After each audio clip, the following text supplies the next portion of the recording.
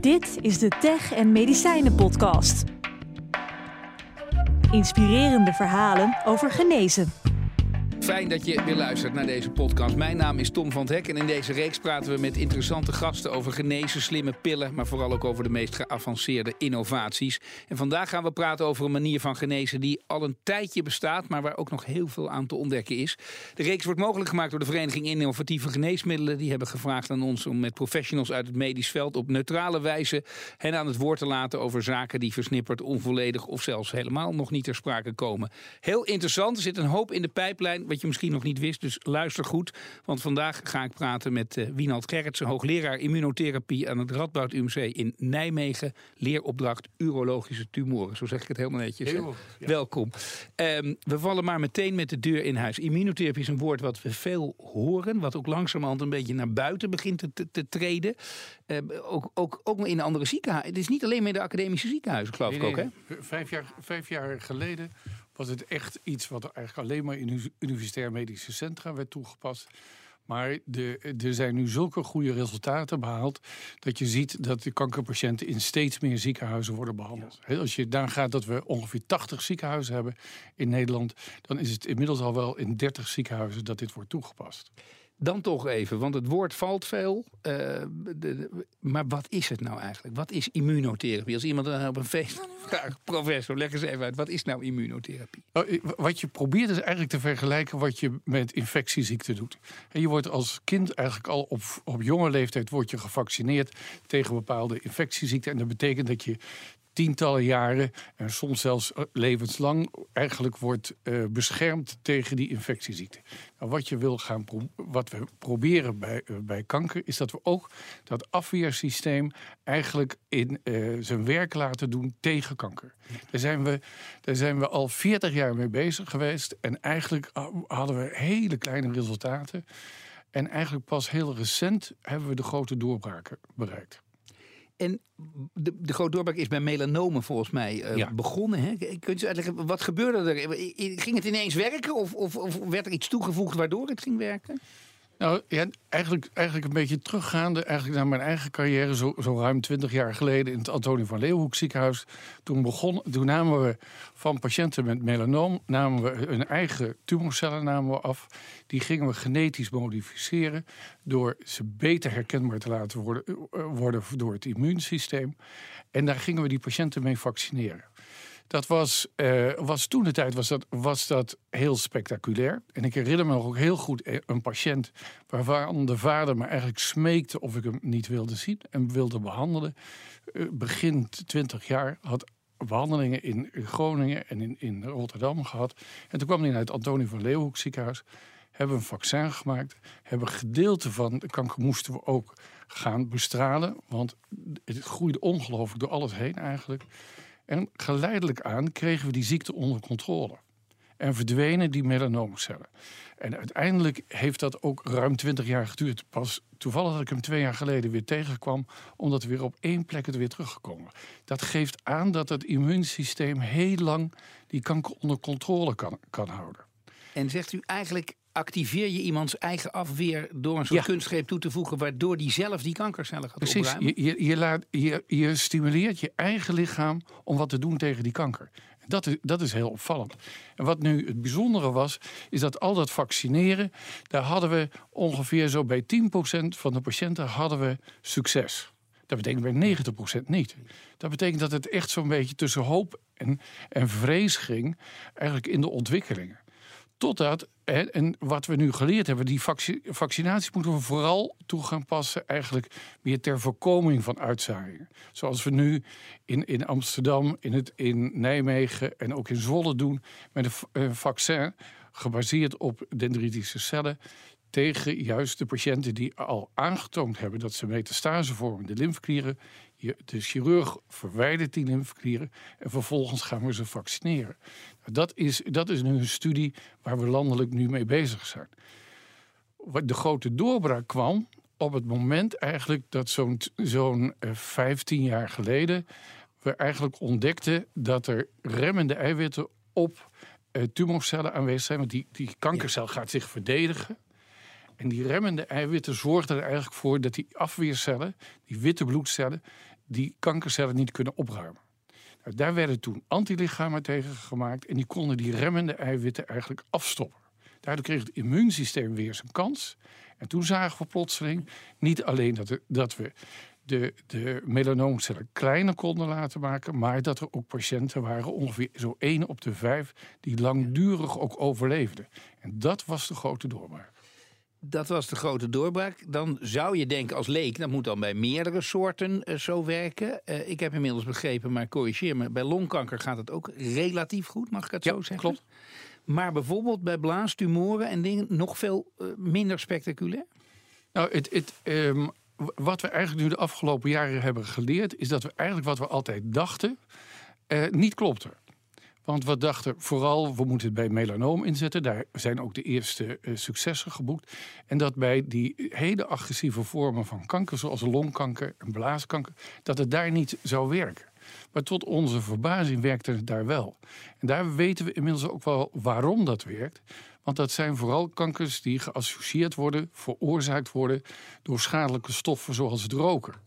En dat betekent dat er door al die schadelijke stoffen worden er heel veel DNA-afwijkingen. Of wat je noemt DNA-mutaties wordt er. En DNA wordt weer vertaald in RNA en nieuwe eiwitten. Die nieuwe eiwitten zijn dan plotseling weer veel makkelijker herkenbaar door het immuunsysteem. Dus juist bij dat soort tumoren waar we heel veel van die DNA-afwijkingen zien, dat zijn de tumoren waar dit soort therapieën, wat je de immuuncheckpoint in wordt genoemd, dat die daar heel goed reageren. Nou zei u al, het gaat hard. Hè? U bent er al 20 jaar ruim mee bezig. En in de laatste jaren is die versnelling te verwachten? Of wekken we dan te veel hoop dat die zich in sneltreinvaart gaat doorzetten? Ook nog naar allerlei andere soorten? Het is nu toepasbaar. Hè? Dus bij longkanker, bij hoofd-halskanker, bij niercelkanker, bij blaaskanker is er ook inderdaad een grote doorbraak geweest. Wat we zien bij een grote groep andere tumors, zoals prostaatkanker, dikke darmkanker, dat het daar dus bij de grote groep patiënten niet werkt. Daar hebben we echt aanvullende diagnostiek nodig om te zeggen, er zijn kleine groepen patiënten die daar wel baat bij hebben. En dus dat is, wat dat betreft moeten we het inderdaad, het werkt niet bij alle kankers, dat moeten we zeker weten. Dat weten we zeker. Maar er zijn wel ontwikkelingen waardoor er toch nog wel voldoende hoop is. Wat is de stap waarop uw wereld zeg maar, nu zich het meest richt? Wat is het volgende wat u wil ontrafelen om het dan nog weer toepasbaarder op bredere groepen te krijgen? Of misschien nog wel toch naar andere soorten? De belangrijkste is kennis. Kennis eigenlijk, wat gebeurt er precies in het immuunsysteem. Dus we moeten, wat we de laatste jaren hebben geleerd, is we hebben nu de therapieën gericht tegen 2 remmende eiwitten, het CTLA4 en het PD1. Maar wat we weten, dat die kankers eigenlijk nog veel slimmer zijn dan we dachten. Die maken nog veel meer remmende eiwitten of remmende stoffen. En daar leren we langzamerhand van wat daar nu precies de verschillen in zijn. Om een voorbeeld te noemen, we hebben een collega van me, Michiel van der Heijden, in het Antonie van Leeuwenhoek ziekenhuis, heeft een studie gedaan bij blaaskanker. En daar zagen ze echt tot hun verbazing dat eigenlijk niet goed werkt. En vervolgens hebben ze gekeken waarom dat niet goed werkt. En dat bleek dat het vooral was bij patiënten, bij die blaaskankerpatiënten die andere remmende stoffen weer produceren, dat het daar niet goed werkt. Dus dat geeft weer een aanknopingspunt hoe we verder kunnen gaan. Gelukkig is er ook weer een andere stof, pembrolizumab, wat wel op dit ogenblik goed werkt bij blaaskanker. Is een strijd als het ware die voortgaat. We hebben in deze reeks ook hele andersoortige therapieën. We hebben het over gentherapie al gesproken. We hebben over nanotechnologie gesproken. Zijn dat kruisbestuivingsmogelijkheden? Bijvoorbeeld nanotechnologie en immunotherapie, kunnen die iets met elkaar? Ja, ik was vorige week in Oxford bij het kankercentrum daar. En daar sprak ik met de hoogleraar Len Seymour, die met name naar onderzoek doet naar virussen. En dat is dus een voorbeeld wat je kunt gaan doen. Je kunt in die virussen bijvoorbeeld de informatie inbouwen voor bijvoorbeeld antilichamen. En hij liet me plaatjes zien dat hij inderdaad een eiwit maakte, wat aan de ene kant gericht was tegen prostaatkanker en aan de andere kant tegen de T-cellen. Als je dat ging brengen bij de tumorcellen, kreeg je vervolgens dat die tumorcellen eigenlijk dat eiwit gingen maken. Dat trok die T-cellen weer aan. En zag je in één keer dat er heel veel ging gebeuren in zo'n tumor en dat die tumorcellen ook gedood werd. En dat is dan een voorbeeld echt van dat je een heel klein partikeltje, daar kun je informatie in bouwen en dat kan dan een volgende stap doen. En werkt u al samen of zijn dit ontwikkelingen? Werkt u met Twente of Eindhoven of zit u nog echt in de medische hoek zelf? Nou ja, ik werk veel samen met collega's eigenlijk over de hele wereld. En je probeert op die manier ook dit soort nieuwe behandelingen ook te kunnen toepassen bij je eigen patiënten, maar ook dat je dat samen met collega's elders in Nederland doet. Dus we zijn zeker met veel mensen zijn we in gesprek hierover. Die immunotherapie, het woord bijwerking is nog niet gevallen. Zijn er bijwerkingen? Ja. Want het lichaam heeft niets voor niets eigenlijk ontwikkeld dat er remmende eiwitten zijn.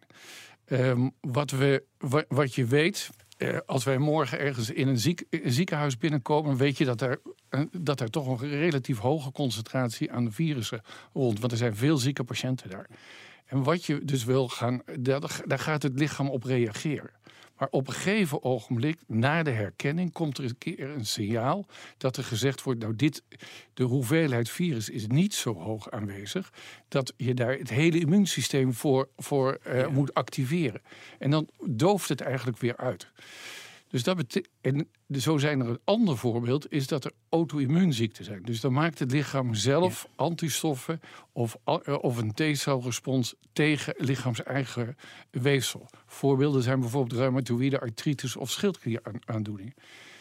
Nou, dat kan allemaal dus gedempt worden door die remmende eiwitten. Als we nu zo'n infuus gaan geven tegen die remmende eiwitten, die immuuncheckpoint inhibitors, dan gaan we dat hele evenwicht gaan we verstoren. En dan kan het dus voorkomen dat die patiënten bijvoorbeeld ernstige darmontsteking hebben of dat hun hele schildklierfunctie eruit valt. Kortom, als deze therapie wordt toegepast, is een hele strikte verdere controle vereist. Ja. Dat moet je onder dat soort omstandigheden. Ja. We hebben het heel erg over de kwaadaardigheidsziekte. U noemde al even ook een bepaald. Het is ook bij een aantal andere ziekten van toepassing, hè? Immunotherapie. Ja, zeg maar het gebruik van antilichamen om of het immuunsysteem te stimuleren of juist te remmen. Dat is al zeker aanwezig. De reumatoïde artritis, dat weten we natuurlijk, dat is een activatie vooral van het immuunsysteem. En daar weten we al langere tijd, is dat als je daar anti-TNF-behandelingen gaat toepassen, dat je heel veel leed kunt voorkomen bij patiënten met reumatoïde artritis. Als u zo vertelt, en we gaan even net terug over die activatie, zeg maar, dan zit je bijna te denken, is het niet een vaccin wat je ook bij gezonde mensen als het ware kan toedienen om te voorkomen dat überhaupt, is dat een hele rare gedachte? Nee, dat is zeker geen rare gedachte. En 2 collega's van me in Nijmegen hebben dat ook al een paar jaar geleden hebben ze dat ook geprobeerd. Jolanda de Vries was daar een van de leidende mensen ook in. Is dat we bij patiënten die een erfelijke aanleg hebben voor het krijgen van kanker, dat heet het Lynch-syndroom, dat ze die zijn gaan vaccineren met eigenlijk in de hoop dat ze daarmee de ontwikkeling van met name ook de dikke darmtumoren zouden kunnen voorkomen. Nou, dat is nog het probleem is iets voorkomen. Dan moet je echt 10 jaar gaan wachten voordat je dat kunt aantonen. Dus het is nu nog te vroeg om daar iets over te kunnen zeggen. En inmiddels is ook die studie afgesloten. Dus we moeten nu gaan wachten totdat we een signaal krijgen dat dat echt ook effectief is geweest. Waar we het ook nog niet over gehad hebben en onontkoombaar is in de huidige discussies, is de geldstroom. Want ik neem aan dat dit ook een heel duur ontwikkelpad is. Hè? Dit gaat, wie zit er daarachter? Waar komt het geld vandaan om dit te ontwikkelen? Nou, veel van al dit onderzoek wat ik nu net beschreven heb, heeft zijn oorsprong allemaal in academische centra. De ontdekker van het CTLA4 werkte toen de tijd bij de Berkeley University. Jim Allison was dat. En uiteindelijk wordt dat dan opgepikt door de farmaceutische industrie. Eerst de biotech en daarna de grote pharma. En dat betekent, dat was eigenlijk in 2005 zo ongeveer, dat die immune checkpoint inhibitors eigenlijk, dat het begon, dat was toen de tijd, was dat een grote stap om daar verder mee studies te gaan. Nu wordt er echt miljarden geïnvesteerd in die immunotherapie. En dan komt het uiteindelijk deels op de markt. Dan moet het op een bepaalde manier ook een prijs krijgen, betaalbaar zijn. En dan ontstaat er natuurlijk strijd op allerlei vlakken. Bemoeit u zich daarmee in die zin? Of zegt u, ik ben van de inhoud, dat wordt op andere plekken uitgevochten? Nou, ik heb daar, toen het zich begon te ontwikkelen en toen ipilimumab bij melanoom werd geregistreerd, toen heb ik met de firma die dat op de markt bracht, Bristol Myers Squibb, heb ik daar wel discussies over gehad. Want dat werd toen pittig geprijsd, €100.000 op jaarbasis. En toen heb ik ze ook wel gewaarschuwd, jullie moeten oppassen dat we het straks niet alleen maar over het feit hebben dat het middel zo duur is en niet meer gaan praten over dat het middel zo goed werkt. En dat is eigenlijk de spagaat waar we nog voortdurend zitten. Want de ontwikkeling kost natuurlijk ook ongelooflijk veel geld. Ongelooflijk veel geld. En dat is ook de reden geweest dat toen de tijd minister Schippers op een gegeven moment toen deze vorm van immunotherapie ook ging werken bij longkanker. Dan ga je in één keer praten over een enorm veel groter aantal patiënten. Dat ze ook gezegd heeft tegen de farmaceutische bedrijven, nu moeten we om tafel gaan zitten. En nu moeten we prijsafspraken gaan maken. Maar tot nu toe lukt dat wel elke keer. Hè? Uiteindelijk komt er elke keer. Want dat is een vraag die we aan iedereen stellen. Als u wat tegen de minister, u noemde net Schippers, inmiddels hebben we Bruno Bruins, noemen we even. Als u in uw ontwikkelgebied kijkt, hoe is die rol van die overheid? Wat zou u al dan niet willen vragen of zeggen aan die minister? Nou, dit is niet een te stuiten ontwikkeling. En wat belangrijk is dat we het beheersbaar maken en dat we het ook toegankelijk maken voor alle patiënten. Dat vind ik ongelooflijk belangrijk. Dat hele lange traject van er worden op een gegeven moment de positieve resultaten gepubliceerd. Het wordt door de FDA, door de EMA wordt het goedgekeurd. En dan gaan we nog een heel lang traject in van heel veel discussie, zonde van de tijd. Daarover ook, u verzamelt met uw collega allerlei data. Real-life data heet dat geloof ik tegenwoordig. Ja? Vroeger moest alles heel lang en wetenschappelijk. Gaan die real-life data ook een steeds grotere rol spelen in de toepasbaarheid van dit soort middelen? Ja. En hoe werkt dat dan? Want is dat dan niet evidence-based? Daar is wel eens wat discussie over, geloof ik. Nou ja, kijk, in een wezen waar het om gaat is dat je krijgt het medicijn van je apotheker. Ja. Maar je wil weten, waarom reageert nu de ene patiënt wel en de andere patiënt niet? Dus samen met mijn collega Nivemira nemen we bijvoorbeeld bij prostaatkanker, bijna bij elke patiënt nemen we weefsel af en willen we leren waarom die ene patiënt nou wel reageert en de ander niet. En zo hebben we de afgelopen jaar inderdaad gezien dat er een kleine groep prostaatkankerpatiënten is die weer heel veel DNA-afwijkingen hebben, die juist ook in het eindstadium nog reageren op dit soort immunotherapie. En dat soort informatie, dat is echt de taak van de academische centra om data te verzamelen en daarvan te leren. Een vraag die we ook aan iedereen stellen, want wij praten heel wetenschappelijk over de wetenschap, maar uiteindelijk gebeurt het om mensen beter te maken. Ja. En die ziet u ook dagelijks in de praktijk. Ja. Kunt u eens vertellen wat in dat opzicht de grootste voldoening voor u is met al die ontwikkelingen? De grootste voldoening is dat je... wederom melanoom is een goed voorbeeld. Toen ik begon 30 jaar geleden in mijn carrière, eigenlijk al als oncoloog in opleiding, melanoom was echt een dodelijke ziekte. Dat als je iemand bij je kwam en die had gemetastaseerde ziekte, dan was eigenlijk dat je zei, je moet je zaken gaan regelen, want je zult niet lang meer leven. Je sprak dan over enkele maanden. Zelfs met chemotherapie. En als je nu gaat kijken, nou kom je steeds meer patiënten tegen die hier 5 jaar geleden gestart bent met de behandeling met die immuuncheckpoint inhibitors. En die zijn nog steeds in leven. En hebben bovendien een enorme goede kwaliteit van leven. Nou, dat is leuk werken. De snelheid waarmee dingen gaan. We zien in allerlei wetenschappen dat dingen steeds sneller gaan. Gaat het hier ook steeds sneller? In de zin staan we helemaal aan het begin van een duizelingwekkende ontwikkeling. Ja, als je kijkt hoe snel de ontwikkelingen gaat, is het... Kijk, 5 jaar geleden kon ik het in mijn eentje nog makkelijk bijhouden, wat de nieuwe ontwikkelingen waren. Dat kun je nu vergeten. Je hebt echt een heel team nodig die aan het kijken is, wat zijn de verschillende ontwikkelingen? Want wat je moet weten is, wat zijn bijvoorbeeld de remmende eiwitten? Hoe kun je de T-cellen, die een belangrijke rol spelen in het vernietigen van die tumorcellen, kun je die remmen? Wat zijn er eventueel nog aan andere nieuwe ontwikkelingen? En hoe kun je dat gaan combineren? Als er nu al 650 verschillende klinische trials lopen op het gebied van de immunotherapie, en dat gaat alleen maar door, want we kunnen steeds beter weten hoe we dingen moeten combineren, hoe we de toxiciteit goed moeten managen. Ja. Dat is nog wel even een leuke uitdaging. En werkt alles daarin samen? Want wetenschappers zijn ook mensen. Je ziet ook wel eens verschillende scholen of gedachten. Zijn er nog meerdere scholen in immunotherapie? Ja, er zijn zeker zijn er verschillende scholen. Maar het is, en dat komt ook omdat je moet gaan specialiseren. Zoals we in Nijmegen ons heel erg richten op die dendritische celtherapie. Dat zijn eigenlijk de verkenners van het immuunsysteem. En ze bijvoorbeeld in Amsterdam en het Antonie van Leeuwenhoek zich vooral ook richten op de T-celtherapie en op het begrijpen waarom. Maar dat is meerdere takken van het onderzoek. Dat zit niet elkaar te bijten in die zin. Nee. Geen. Ja, het gaat er altijd natuurlijk om, is dat je moet als medewerker van een universitair centrum moet je zorgen dat je eigenlijk de eerste publicatie hebt. Want dan kun je hem zo hoog mogelijk wegzetten. Je moet het geld binnen gaan halen om je onderzoek te doen. Dus er is altijd wel wat gezonde concurrentie. Maar we werken heel veel samen. Ja. U zei al, 30 jaar geleden voor het eerst als waren de stappen. Waar staat dit over 10 jaar? En hoe lang houdt u het zelf? U houdt er niet mee op, toch? Op een bepaalde tijd. Ik ga nog wel even door. Ja. Waar staat het over 10 jaar?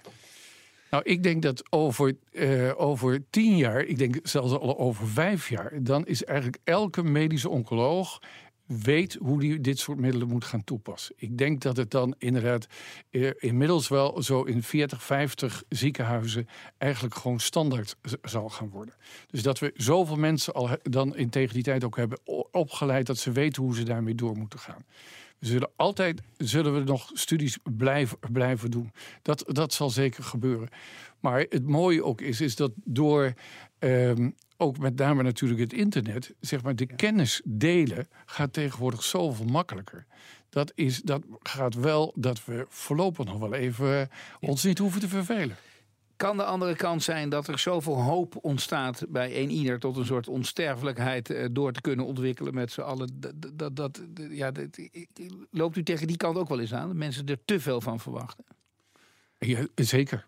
Zeker. Daar moet je ook altijd voor oppassen. Je moet altijd reëel zijn. Zoals nu de stand van zaken is met de immunotherapie, is ongeveer dat 1 op de 5 patiënten erop reageert. We werken er naartoe dat het 1 op 3 is. Dat vooral door combinatietherapieën te gaan inzetten. Maar het is zeker niet zo dat we het merendeel van de patiënten al kunnen genezen met dit soort therapie. Daar werken we hard aan, maar het is stapje voor stapje. Zijn er nog remmende factoren? Is er nog iets waarvan u zegt, dat zit ons in de weg? Of zegt u nou, overheid, iedereen helpt ons eigenlijk wel? Nou ja, de overheid heeft ons ongelooflijk geholpen bij die dendritische celtherapie. Daar is 20 miljoen door het ministerie van VWS voor die ontwikkeling. Dat was een ontwikkeling gedaan in het laboratorium van Jolande de Vries en Carl Victor in Nijmegen. En daar kunnen we nu een klinische studie doen bij ruim 200 patiënten. Samen met het Antonie van Leeuwenhoek ziekenhuis en de Isla-klinieken in Zwolle. Dat soort initiatieven, dat zou ik enorm toejuichen als dat er meer geld voor beschikbaar komt. Immunotherapie, gentherapie, stamceltherapie, nanotechnologie. Gaat het uiteindelijk allemaal samen? Nou, zeker de gentherapie. Jarenlang ben ik bezig geweest met de gentherapie, bijna zo'n 20 jaar. En daar zie je nu dat we hebben altijd gedacht dat de belemmering van de gentherapie was dat we virussen gebruikten om DNA over te brengen. En dus jarenlang hebben we gezegd, is gewoon eigenlijk het immuunsysteem is de vijand van de gentherapie. Nu zijn we daar anders over gaan denken, want wat doen die virussen? Die activeren juist weer die witte bloedcellen, die T-cellen. Dus wat er nu gedaan wordt, en dat is het product bijvoorbeeld T-VEC, wat door Amgen op de markt wordt gebracht. Die spuiten een virus in een tumor. dan krijg je daardoor heel veel dat er die T-cellen naartoe getrokken. Dus daar komt lokaal een immunologische reactie op gang. En dat blijkt dus ook te werken op bijvoorbeeld de metastase op afstand die niet ingespoten zijn. Nou, en daar worden dan vervolgens weer de combinatietherapie met de immuuncheckpoint inhibitors gedaan. Is wel eens een dag dat u zich niet bezighoudt bij dit onderwerp? Want u kunt er uren over vertellen. Ja, ik kan hier uren over vertellen. Nou, het is prachtig dat u die kennis met ons heeft willen komen delen. En ik hoop dat de luisteraars er ook van genoten hebben. Het was alweer de 6e tech- en medicijnenafdeling. En wij danken Wienand Gerritsen, hoogleraar immunotherapie aan het Radboud UMC in Nijmegen, zeer voordat u ons gast wilde zijn. Denk je, nou, dat is mooi. Ik wil geen andere uitzending ook missen. Ga dan naar de BNR-app, Spotify of iTunes en abonneer je op onze podcast Tech en Medicijnen. En via onze social media kanalen kan je ook reageren op deze podcast. Wienand Gerritsen, nogmaals zeer veel dank. Graag gedaan.